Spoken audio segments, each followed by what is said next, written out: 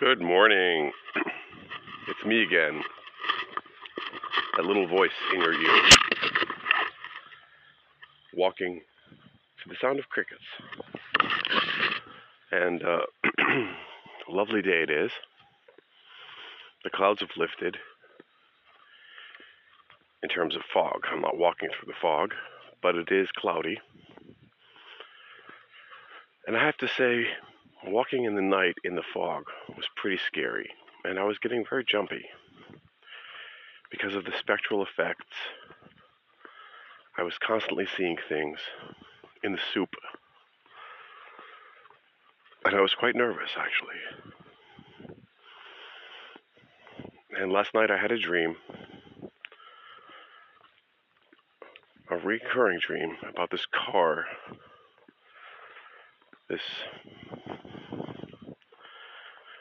that pulls up on me and tries to corner me.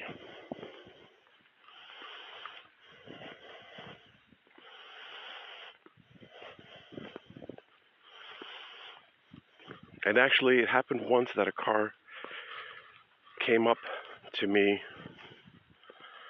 and then stopped in the middle of the street, then turned around and drove off. But I guess they just took the wrong turn. But it was very weird.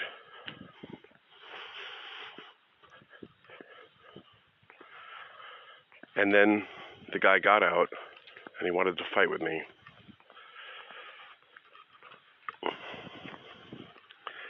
And the whole thing was pretty scary in my dream. And the guy was much bigger than me too. And I'm a big guy. I'm 6'2".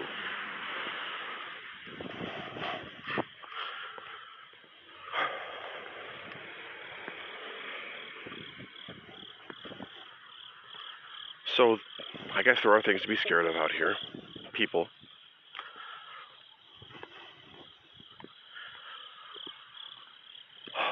But there's also something else to be scared of, which is just sitting at home getting fat.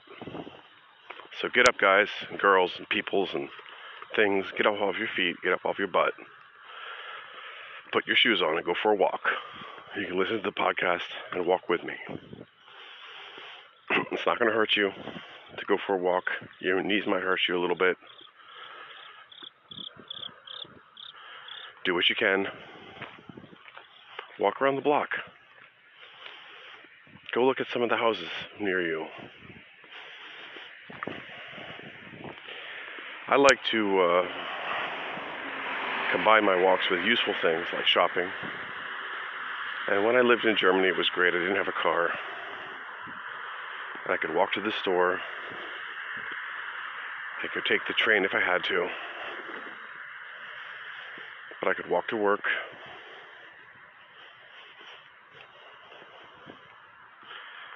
And everything was hunky-dory.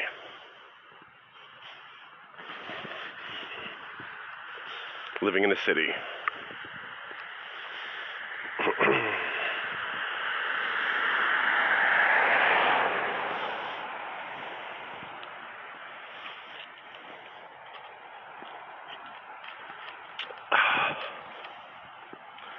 I got some fresh coffee. We're ready to get this podcast booted up. We're just having a little prologue, a little status report. I got my boots on, ready to kick some butt. So what do we want to talk about today? Where did we leave off yesterday?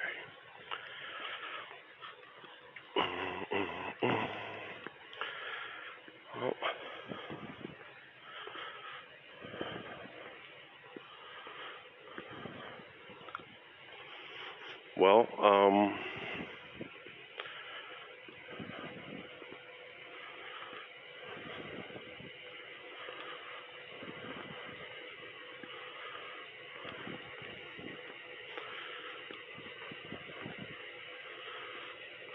let's think about it.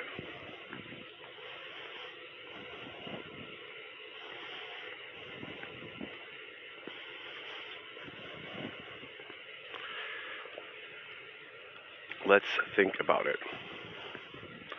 Well, I had a big day at work yesterday. We did some major platform upgrading, and those got released. So that was good.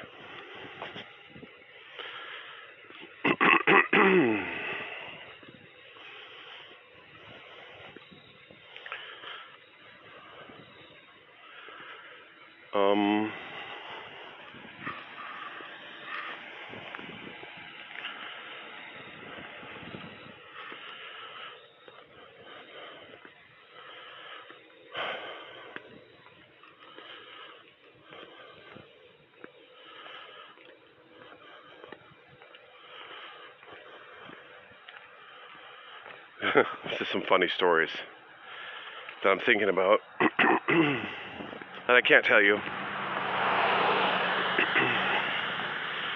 That's privileged information. I'm sorry.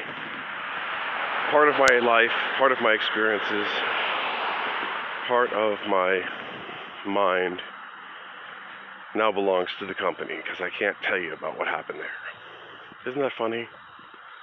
But it's also a sign of respect. Respecting the privacy of others.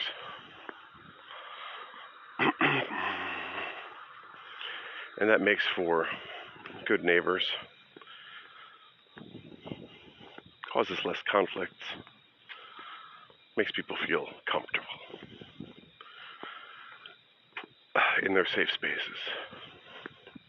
We all want to feel comfortable in our safe spaces.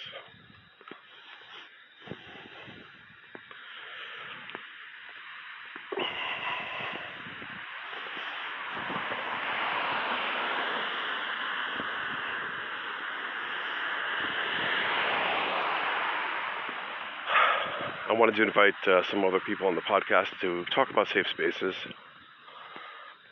and I think it's time for a new group chat, a new group episode.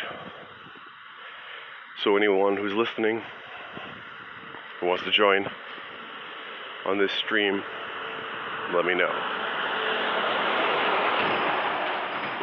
I got a late start today. It's almost 5:30. I slept in, can you believe that?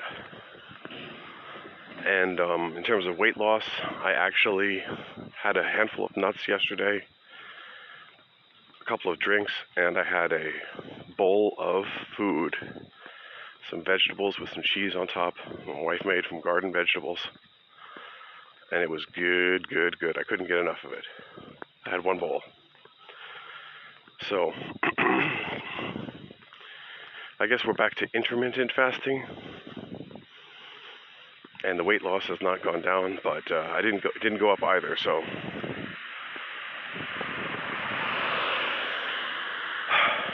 we got to try a little harder to get into the ketosis.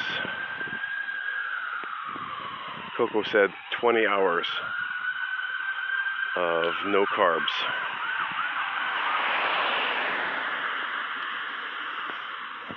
Looks like someone's off to the hospital. Damn.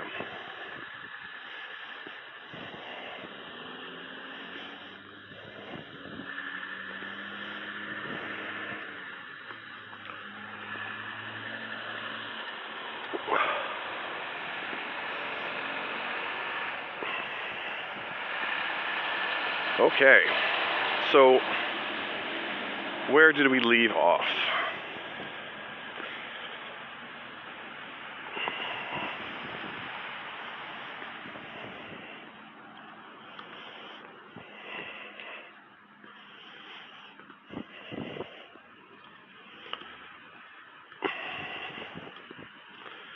Well,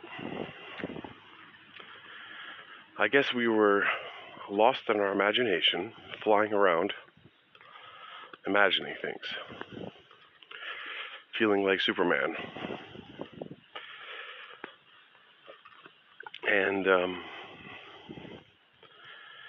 that's what kids love in games, is to feel powerful. Because in life, they feel very unpowerful. They feel very restricted in their choices, what they can do. But on the computer, they can do almost anything. And it makes them powerful. And they can become a super powerful being And they can assume the cloaks of Thor in the game and run around with a hammer flying around smashing people. And that's what the new Fortnite is like.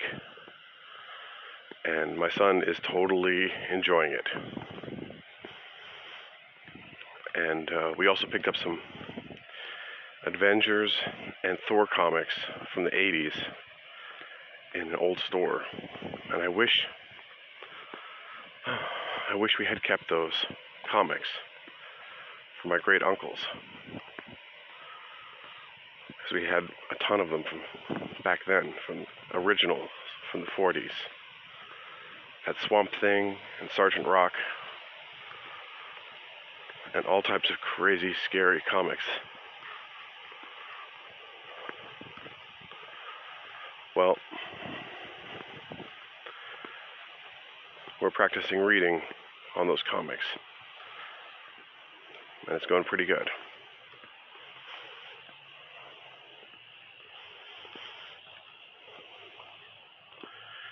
So I'm trying to tap into that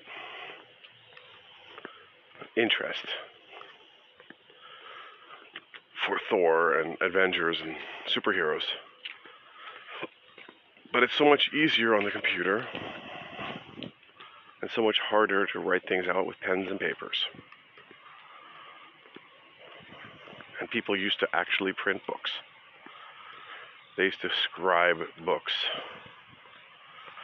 Like, people literally wrote entire books. They're called monks or scholasts. They copied the Bible.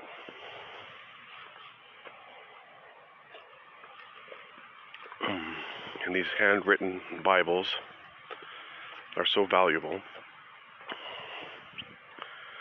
And I also filled up books with notes. And I really should go back and look at them and try and understand them from a historic perspective. But I'm going to keep them because maybe someday they might be worth something. And some poor student will be feeding them into the computer for scanning. Isn't that great? The idea of having found something amazing. We haven't found anything amazing. But we did get 9 listeners to the episode before, the day before. Yesterday, only 3. But quite a few people listened to the one before, so that's a good sign.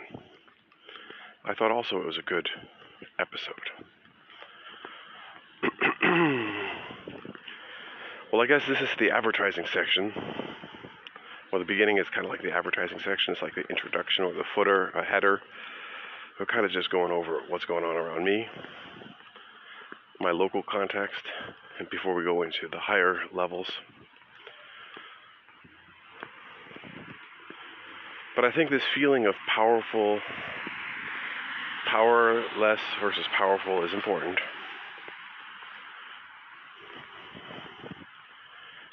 And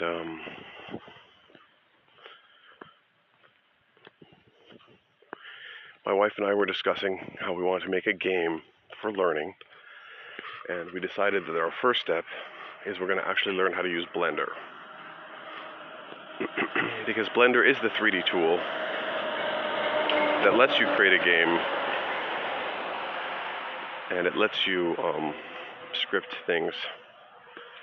The problem with Blender is it's just so hard to learn. I mean, it is major learning curve.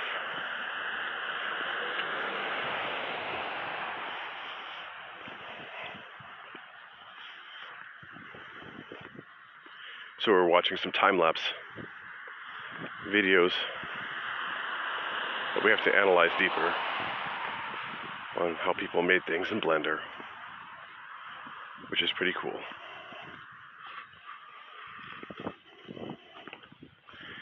And also, I'm looking at these books. I was watching this story about the history of books, and they're talking about how the ideas were lost on computers, the edit history. So I'm thinking,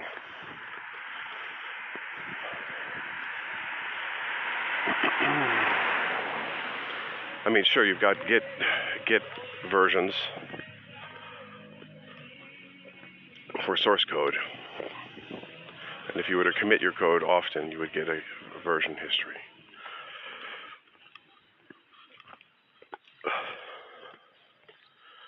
But what if we were to just store the entire edit history? I mean, I think Word can do that. Office can do that.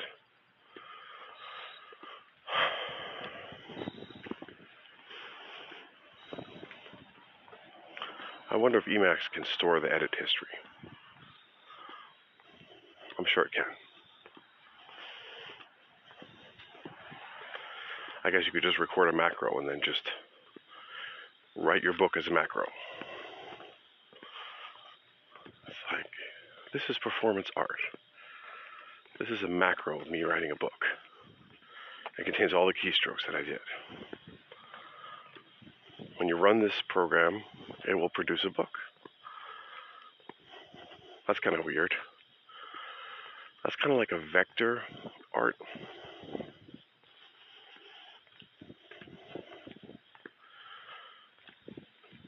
So a vector art is a movement. It's like a measurement. It's an abstraction. It's like go from this point to this point.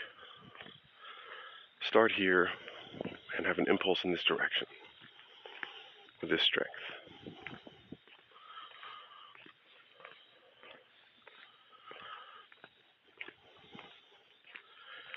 Now, in the vector art, we don't record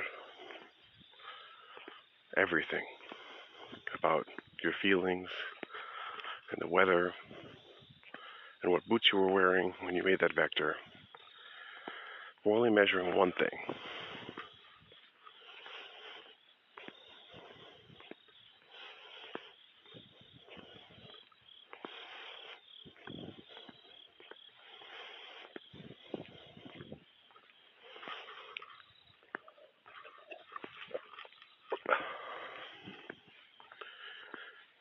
And these strokes of the pen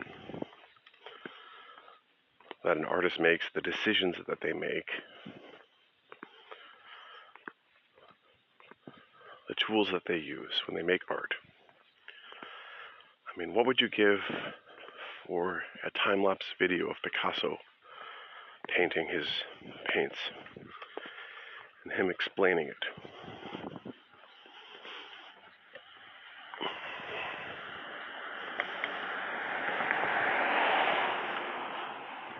So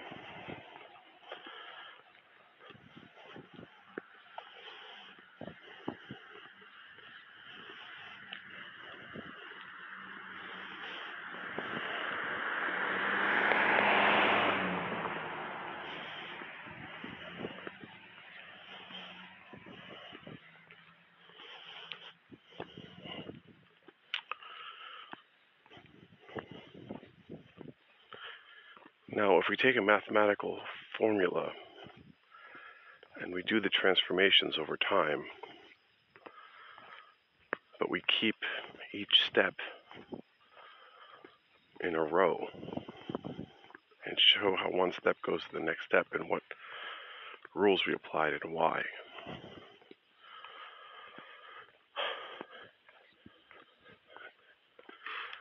And then you could expand on those rules and keep on expanding, and go back and follow everything back to the source. That would be cool. If you could do that in an interactive way.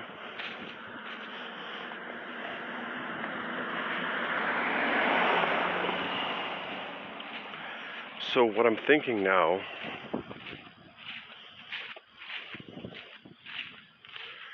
is a plugin for Blender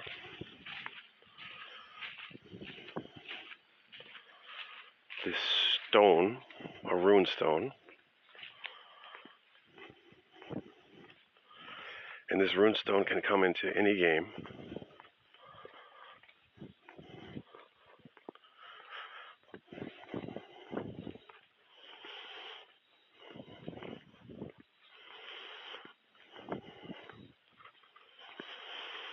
And there'll be different powers, there'll be different levels to it.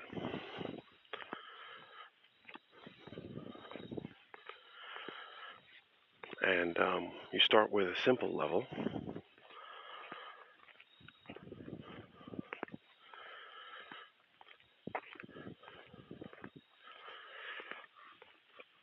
I guess really what we want to do is be able to type code in Blender somehow and send that through a plugin so it will produce an effect in Blender.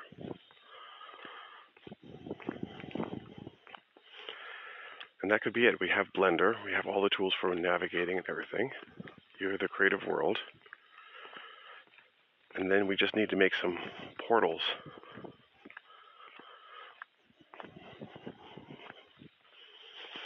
that you can drop in. These rune stones.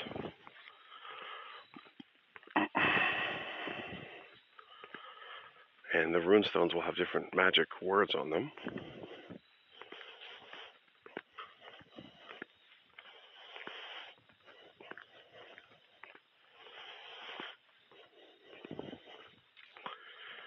Like one would, let's say, import some text or pull up some link, resolve some URL, right? And then put the result of that in a spot that you describe, like a block, and then do some type of transformation to map it onto that object. Simplest one would be to just render some text on a block.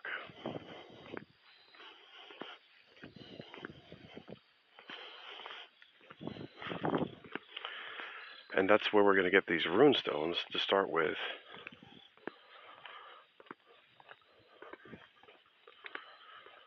And I guess the first one will create other stones.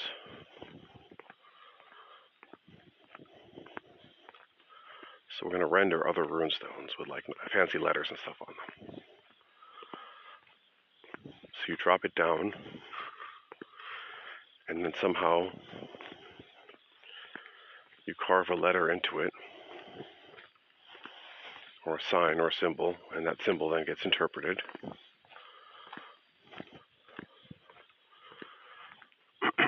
And will produce some effect. And then you can combine those together or chain them together.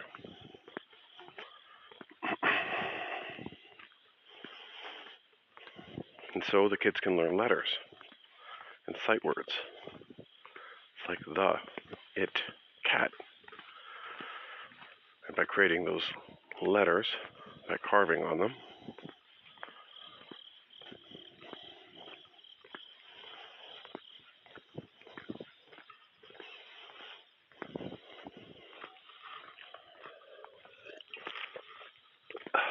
now, how do we recognize the carvings?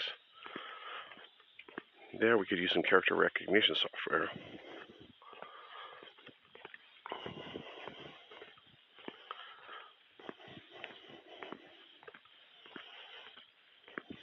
So the kids can draw the handwriting letter. If they have a tablet, they could draw it on the tablet. And we do handwriting recognition.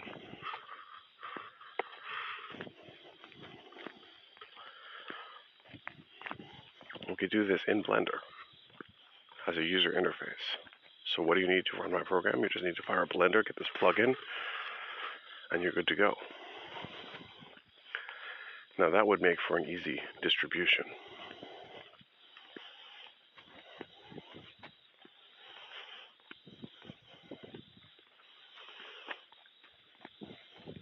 And then we can imagine that these functional blocks, these stones, could produce, for example, we could import a Minecraft level or figure into Blender, and we can make our own scenes.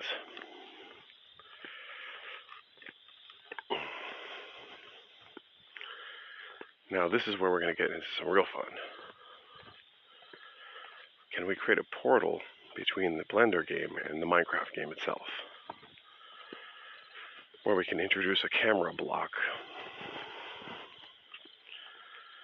that you could put in your game, and that would record the scene. It would be a Minecraft video camera object.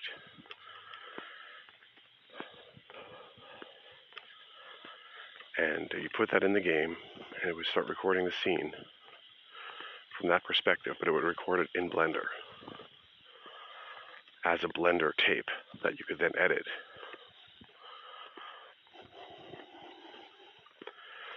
For staging and creating your own Minecraft movies. And then you could edit the tape, you could add captions,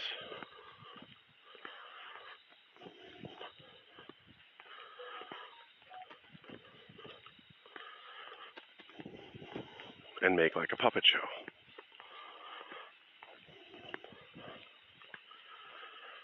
So we would create a linked stone, a hyperportal, a hyperstone that would link the stone from one program to another, and like a bridge. And when we run the camera over there, it will produce effects over here.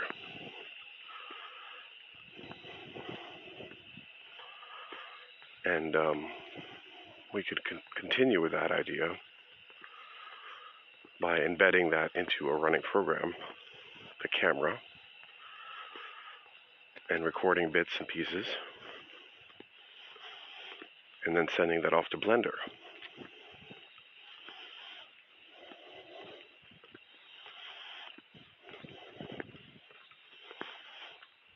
And we could continue with other programs and create these connection stones, which is kind of the idea of the introspector anyway. I have this all on paper somewhere, on tape somewhere. We've been over this for 20 years. This idea has lived for a long time, waiting for an implementation.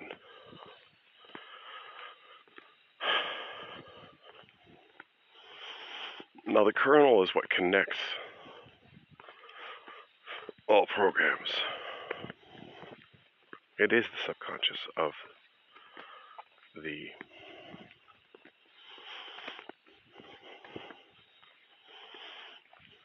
computer. It is what gives you the superpowers. But what if two different programs are trying to update the same thing at the same time? That's why you need two.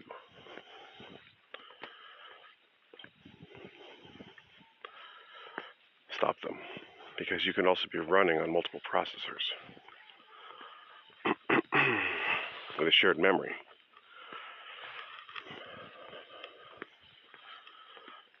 So,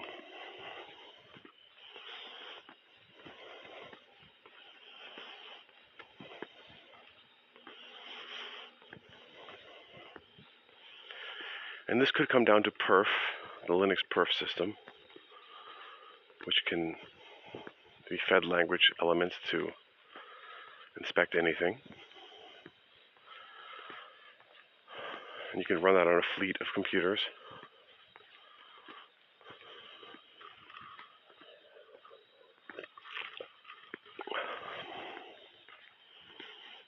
And imagine you could just say, hey, for all these servers over there, run this perf script, collect the data and then graph it. And produce this notebook. So we want some kind of Jupyter Notebook plugin. And all of this can be done in Python, I think. And we can plug in some, go from Python to other languages. But Python's a good glue.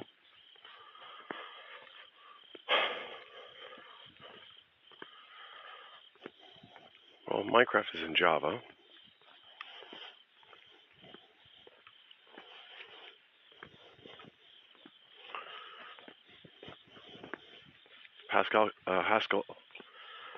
can compile to Java with Frege, and Jthon can compile Python to Java, and so can Graal.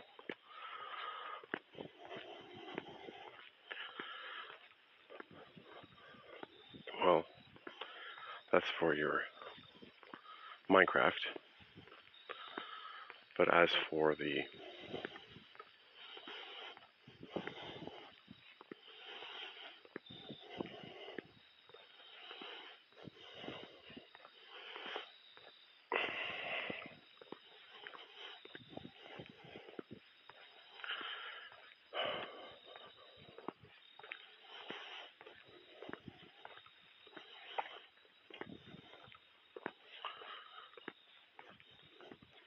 Blender, it's a different interface. So we're going to need interfaces to different systems.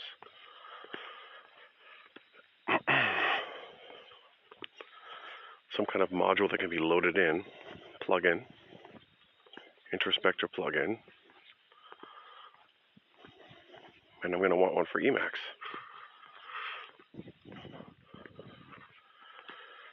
And it's going to be a live link to some data transportation infrastructure.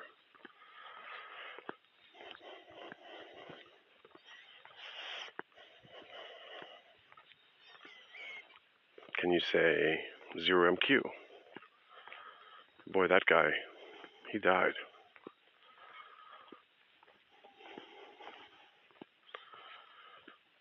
He was not a happy guy. I think he killed himself from his cancer therapy. It was very tragic, Mr. 0MQ, if you ever look him up.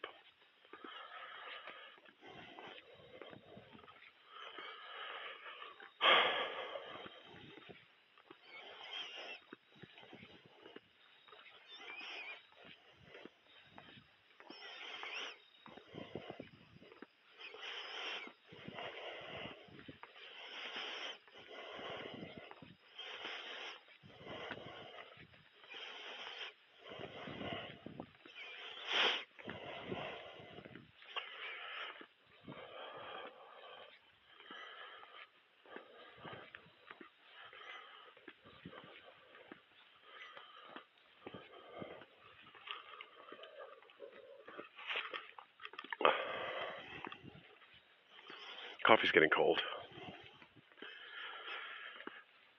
So yeah. So we got the simple connector, the rune stone, the portal, the Stargate, the crystal scry.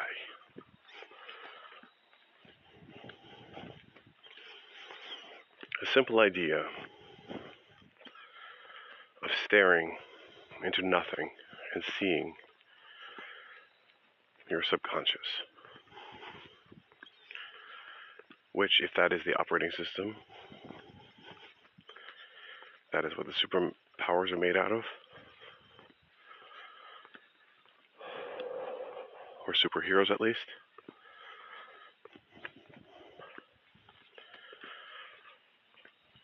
The imagination. That's what we're getting at here. Now, Stephen King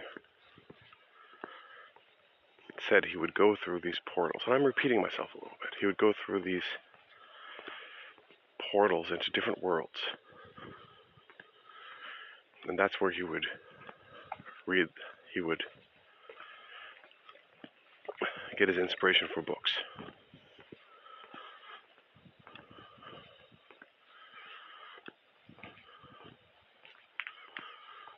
And he wrote some pretty scary stuff.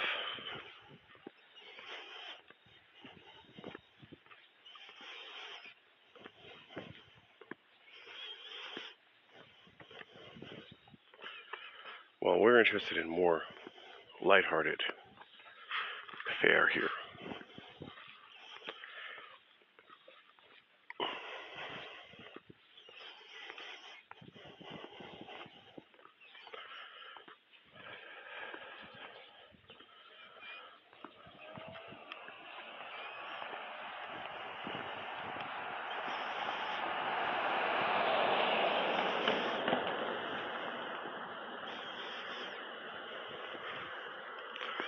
kind of thinking of Lord of the Rings.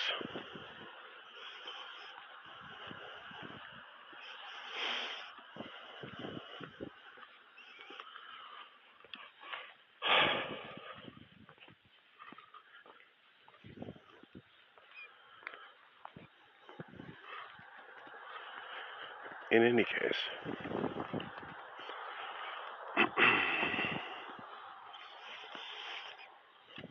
lots of fantasy, lots of imagination, lots of emotions,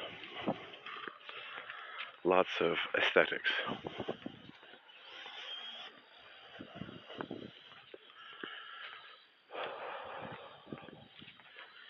And there definitely is a sensory perception of the imagination.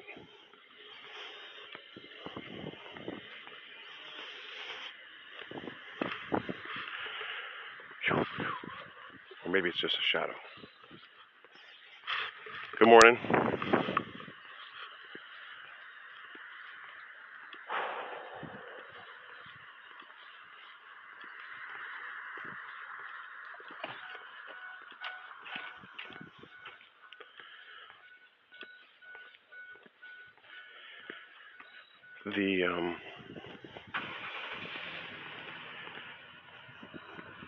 The mind doesn't distinguish between, I guess, sensory and a memory. I guess it does somehow. But in the end, it's all just bits in the matrix, firing of the neurons, or something. Or is it something else? We don't know. I guess if we study, see, this is where we go from the 18th century into the 21st century. And we do know. We have neuroscientists, and they can measure it. I guess we have to look at what they're going to tell us. The brain firing here, the brain firing over there, this lighting up, that lighting up. But they're not measuring everything. But they're starting to get an idea.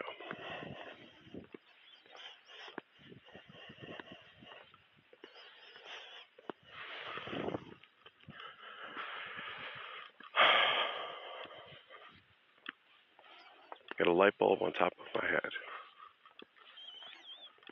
burning bright.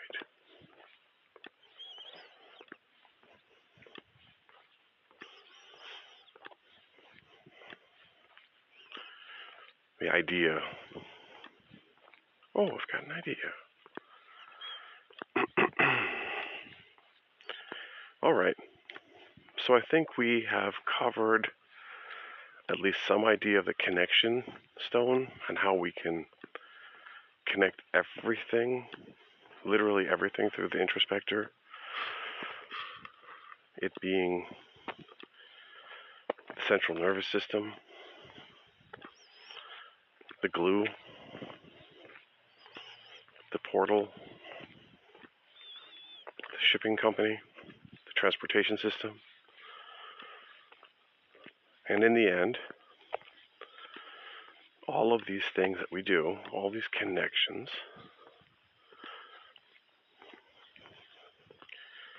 then you're going to say, well, where's your dashboard for the introspector? How can you see all these connections? What's connected to what? Very good point. We're collecting all this data now, theoretically. How can we visualize that data and understand it?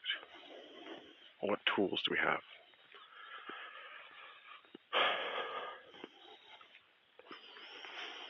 And I'm thinking we need some Excel sheets. We need some graphs, charts, diagrams, plots, and all of that really fits into Jupyter Notebook. So let's just say we need, okay, maybe we do need Excel sheets. And maybe we can create a plugin for spreadsheets. Something that can also go into Cloud Sheets, Google Cloud. or your Word document, where you can insert a character. And just imagine that these runestones, these introspector runestones, could be actually Unicode characters. There might be one that's unused. Like a special character we could mark and tag. Maybe we could just take over a section of Unicode for some language, or some reserved section, and start writing our own set of runes, our own set of special words. That would be powerful. We could draw up some nice characters, and you would just put those characters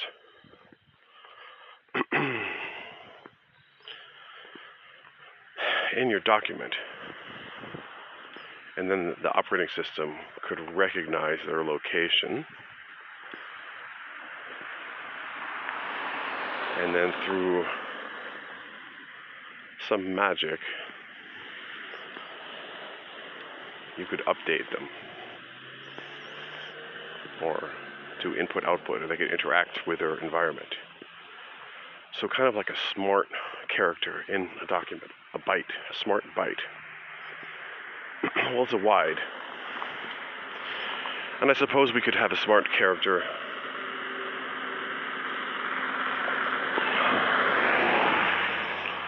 in 8 bits. You could declare that in this program, this one character has a special meaning. Or you could just redeclare the ABCs. Or you could make a special word out of characters.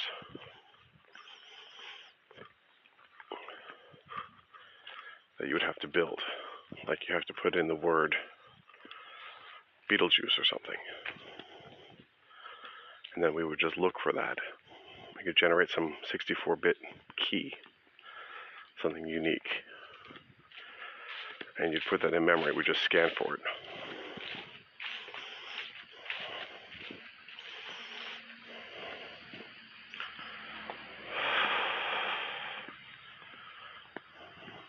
So these are some different ideas.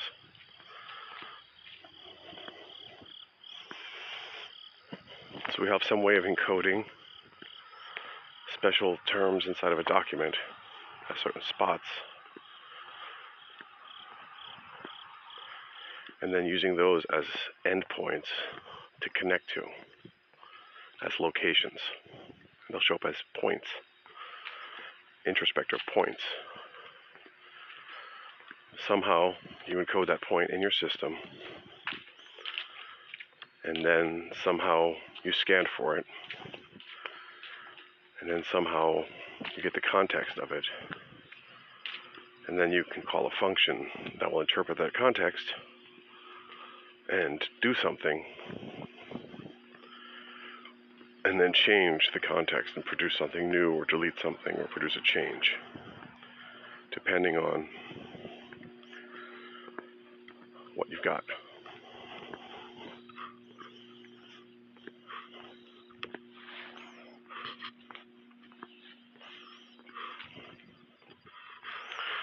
I see the Marines are training. The armies are training. This guy's got this huge backpack. They got like the ROTC here. I got some skinny kid carrying this humongous backpack.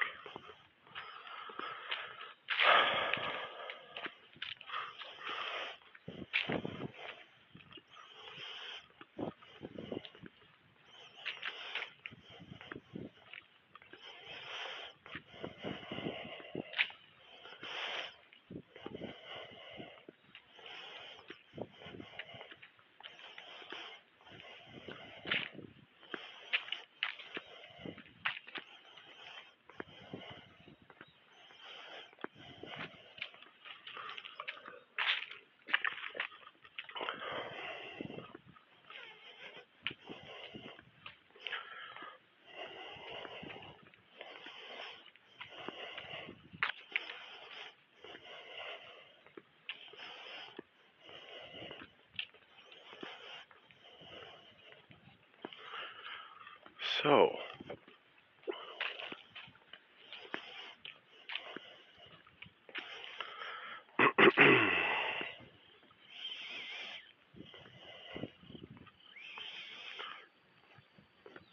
we have these points that are somehow embedded into all these applications. So somewhere there's a sequence of bytes in memory that we can scan for and recognize. So in the kernel level, we can just read the memory and scan through all the memory.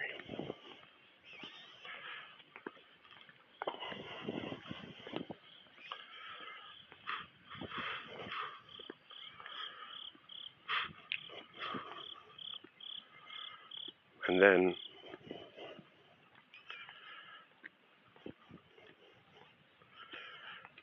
we'll have to have some type of information about what to do, and I guess that could be encoded into that word. So we just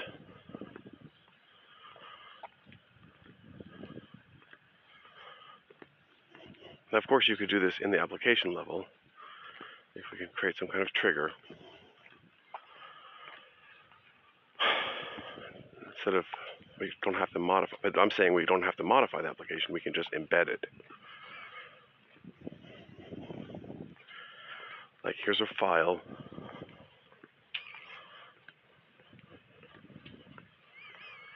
And you just read through all the bytes in the file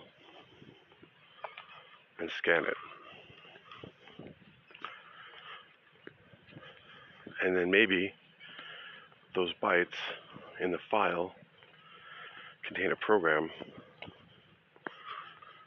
either a reference to a program or a program itself, and instructions on how to,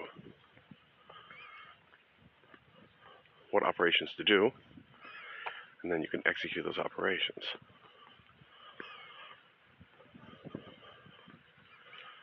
Sounds like an incredibly dangerous operation. Something kernel level. It's crazy. Modifying the memory of a program from the kernel space. Well, the kernel is what executes the other programs, and it can interrupt them. So it's in the position to also modify their memory. Now, normally it won't. Well, first of all, because it doesn't know anything about the program. But what if we tell it? What if we tell the kernel about the program and what we're trying to do?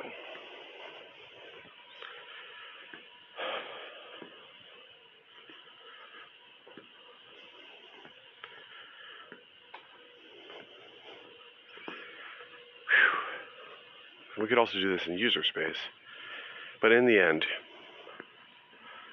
you're going to take some memory block, you're going to read it, you're going to do an operation on it, you're going to replace that memory block. Okay? It's that simple. Because it's all just peeks and pokes. You have an address, you have an addressable space, which is 64 bits, and you read those 64 bits and then you can write them back, theoretically. And that writing back could either crash the computer, corrupt your entire system, or create a positive change. And that's your mutation.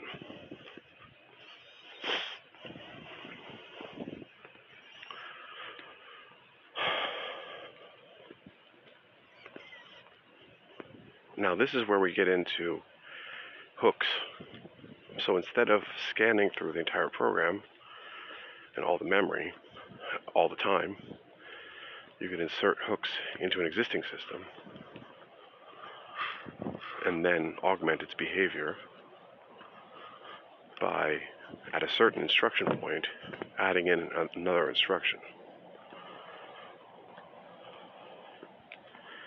And this also involves maybe shifting or breaking the code at certain points. And if you shift the code, then all the relative addresses have to be recalculated. This is all about hacking.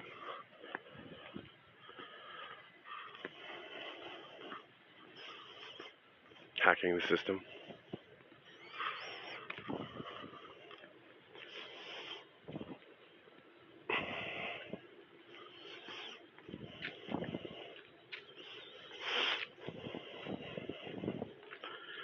Just imagine the power of that, to be able to modify a running program. Put on the magic ring.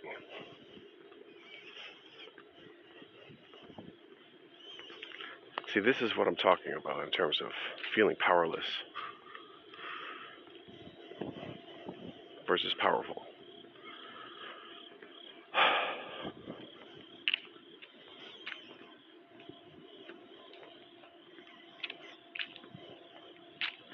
And the interesting thing about the Hobbit is that Bilbo can't kill the Gollum.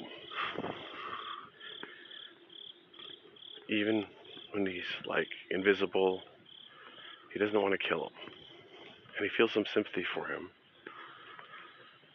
And I think he identifies with the Gollum. And I think the Gollum is supposed to be a representative of our bad side. The nasty one who has too much power. The kid who plays too many games. Right? If you wear this ring all the time,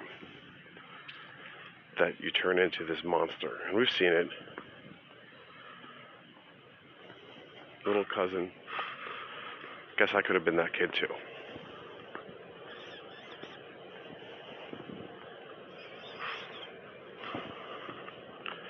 So I think the Hobbit is a good metaphor, and it's interesting insight.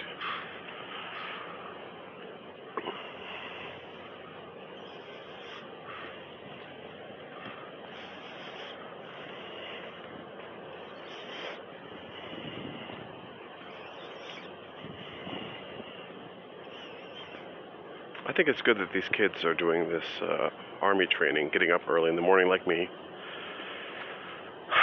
and going for runs, carrying backpacks.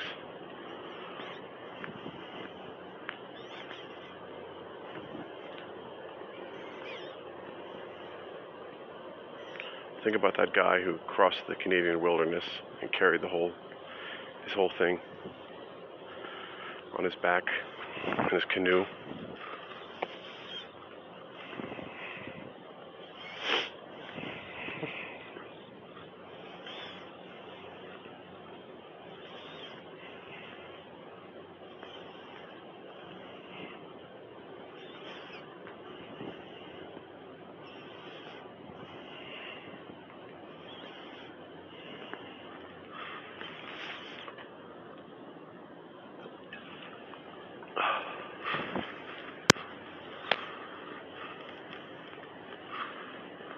Yeah.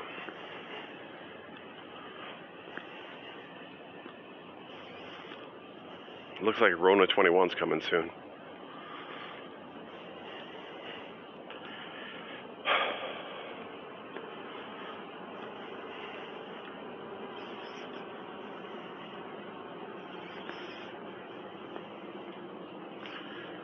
Gotta make some websites.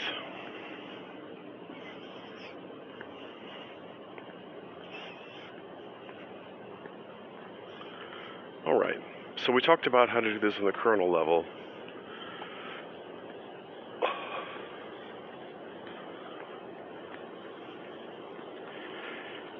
And in the end, we're just doing lambda functions on bytes.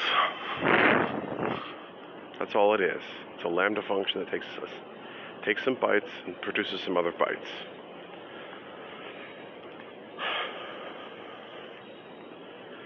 It either leaves them alone, no change, no write, or it produces some change. And that's it. It's either executed all the time, scanning the whole memory, or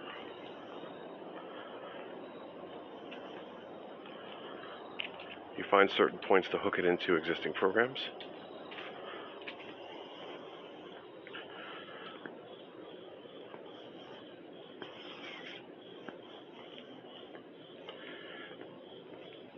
And the code that is executed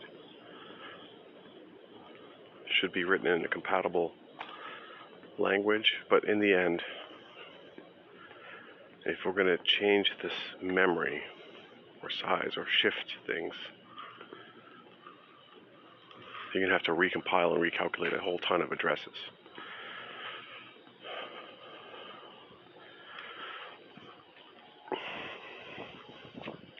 That could create whole ripple effects. That might have to move lots of objects.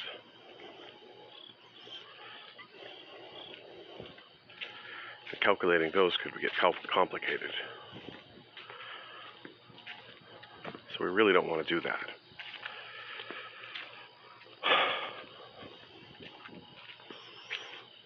So the special operator is like cause a recompile. And how can we reduce the cost of that recompile? And do we have to embed the entire compiler or part of the compiler in the kernel for that to happen? And how do we patch a running program? And these are some interesting ideas.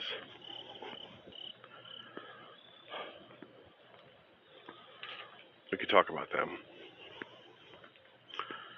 But let's just go back to simpler things.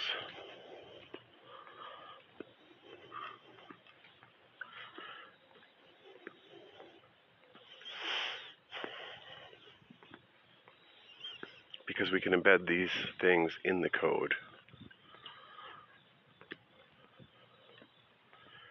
And the changes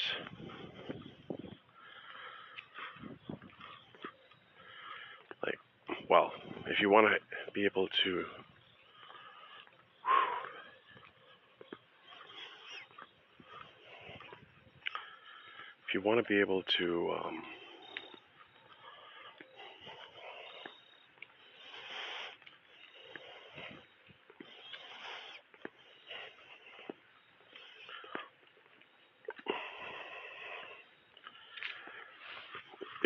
be able to introduce any type at runtime, you're going to have to do that. So that's like full power mode, dangerous mode.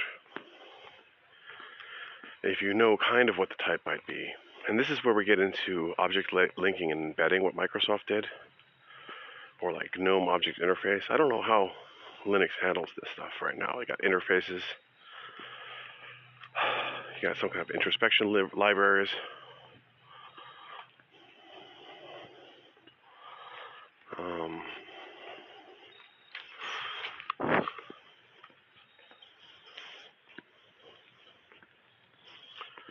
GNOME introspection repositories or something.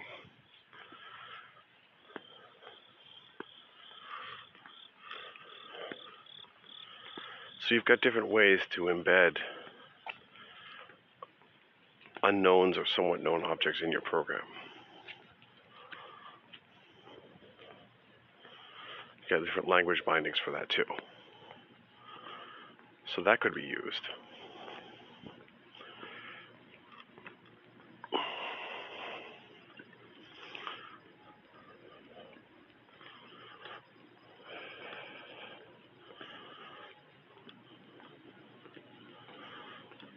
And there we want to have some kind of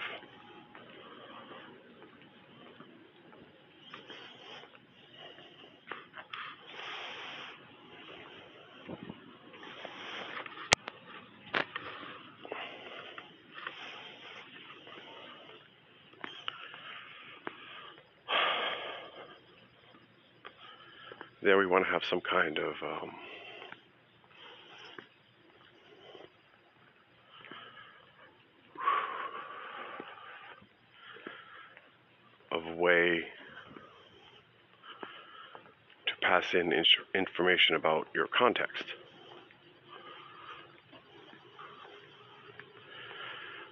So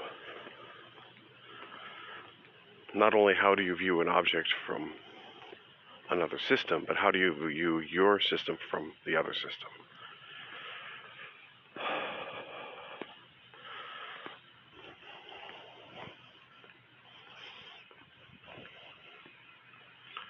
Like, what is the context of the document? that you've embedded this magic word into? What are the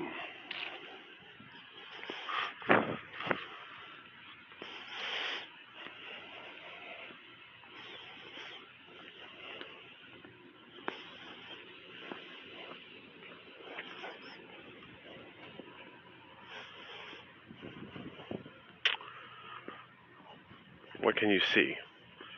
And this is where we get into the whole point of this whole thing. I'm going to bring it all back to the light and consciousness, because all of this, what we're doing here, will allow us to inspect personally and have sense experiences and have our mind look at these systems from the inside, to introspect them, to inspect them from the inside. So by embedding these different tokens, these different magic terms, we're just injecting markers into the system that we can then look for as points to grasp.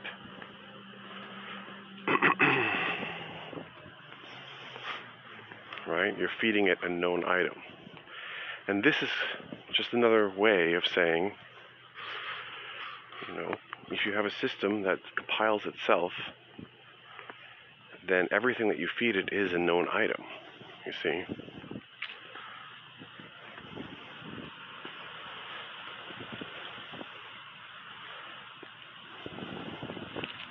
And certain points will resonate more than others with the code passing through. Some objects will match the data, the code executing will match the data that is being passed one-to-one, so it actually, this point in the data, this point in time, matches this point in the code where they actually correspond. Like there's a resonance. They describe each other. It's a point of reflection.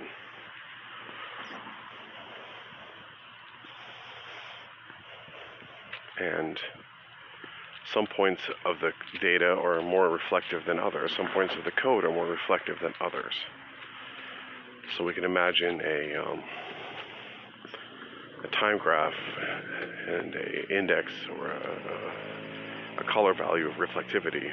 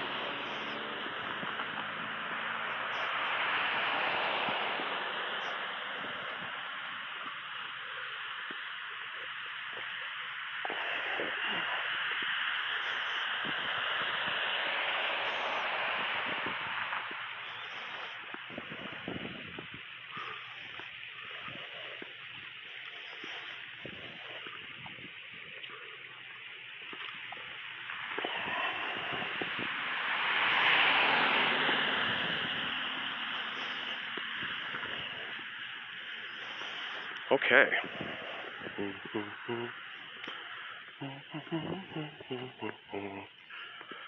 All right. So we've got that all. We define these different terms. We've given them some magic powder to increase our imagination, to make them special. And we kind of got the plan for building blocks for a game.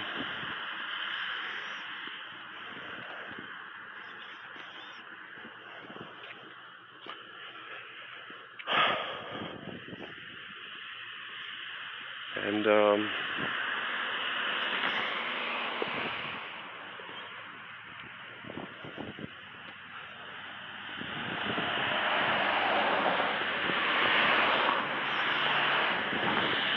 then we can also embed these different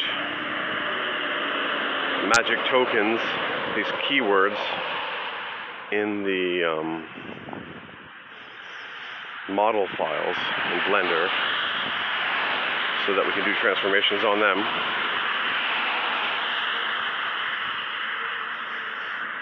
These pointers.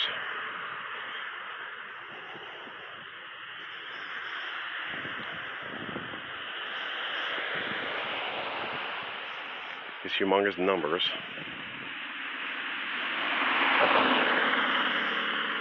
And I suppose it could all be packed down into some number. Colors. Shapes. Like we could use some, you could just find different encodings and just encode the system into an existing model element.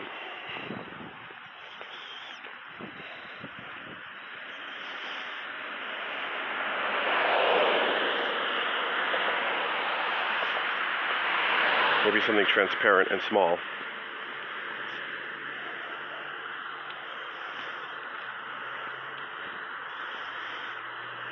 And I'm sure they've got tons of options. So, when you first boot this thing up and you start looking inside someone else's program, right? It's really like an inspector coming in from the outside. But the introspector idea is that we can reflect over the code and the system and gain knowledge about it to help interpret what we see, like a debugger. Fire up the debugger. But a really good debugger.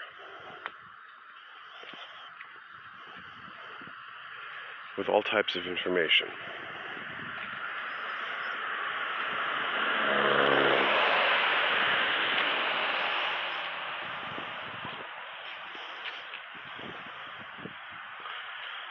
So, we're going to get there. We're going to figure out some cool interface.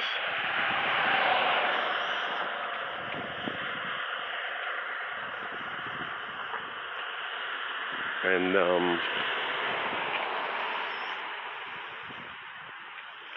I guess we can create dialogues in Blender, property dialogues, add custom attributes. We're going to see what's available to us. It's all just Python, and with Python you can just inject more code in. It's not a problem.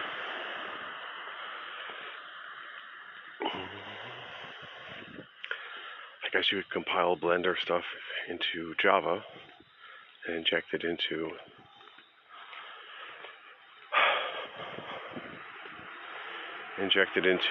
Minecraft as a Java module using Growl. Well, we'll see. Some crazy ideas here, kids. Lots of imagination on this show today.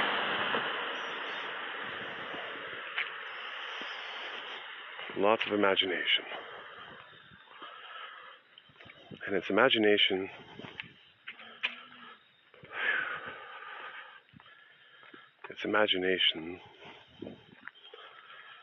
that gives us creativity and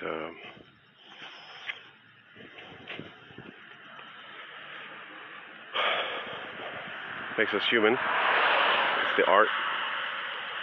So maybe we are coming up with some nice ideas to think about on this show, on this episode.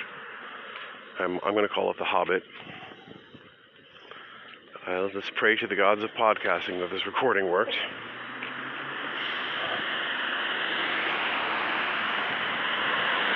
Dear gods of podcasting, let our recording not fail. Let our buffers not overflow. Let our microphone not buzz. Let our upload not fail. Let our data connection be stable. Dear gods of podcasting, let no water get into my phone, nor my mic.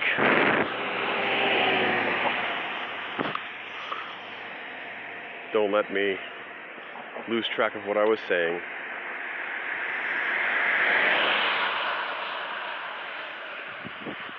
Or go off on a tangent. That is the podcaster's prayer.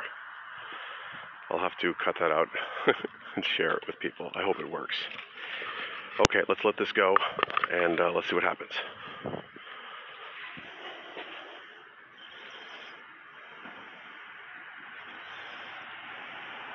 It says it's recording 1 hour, 11 minutes.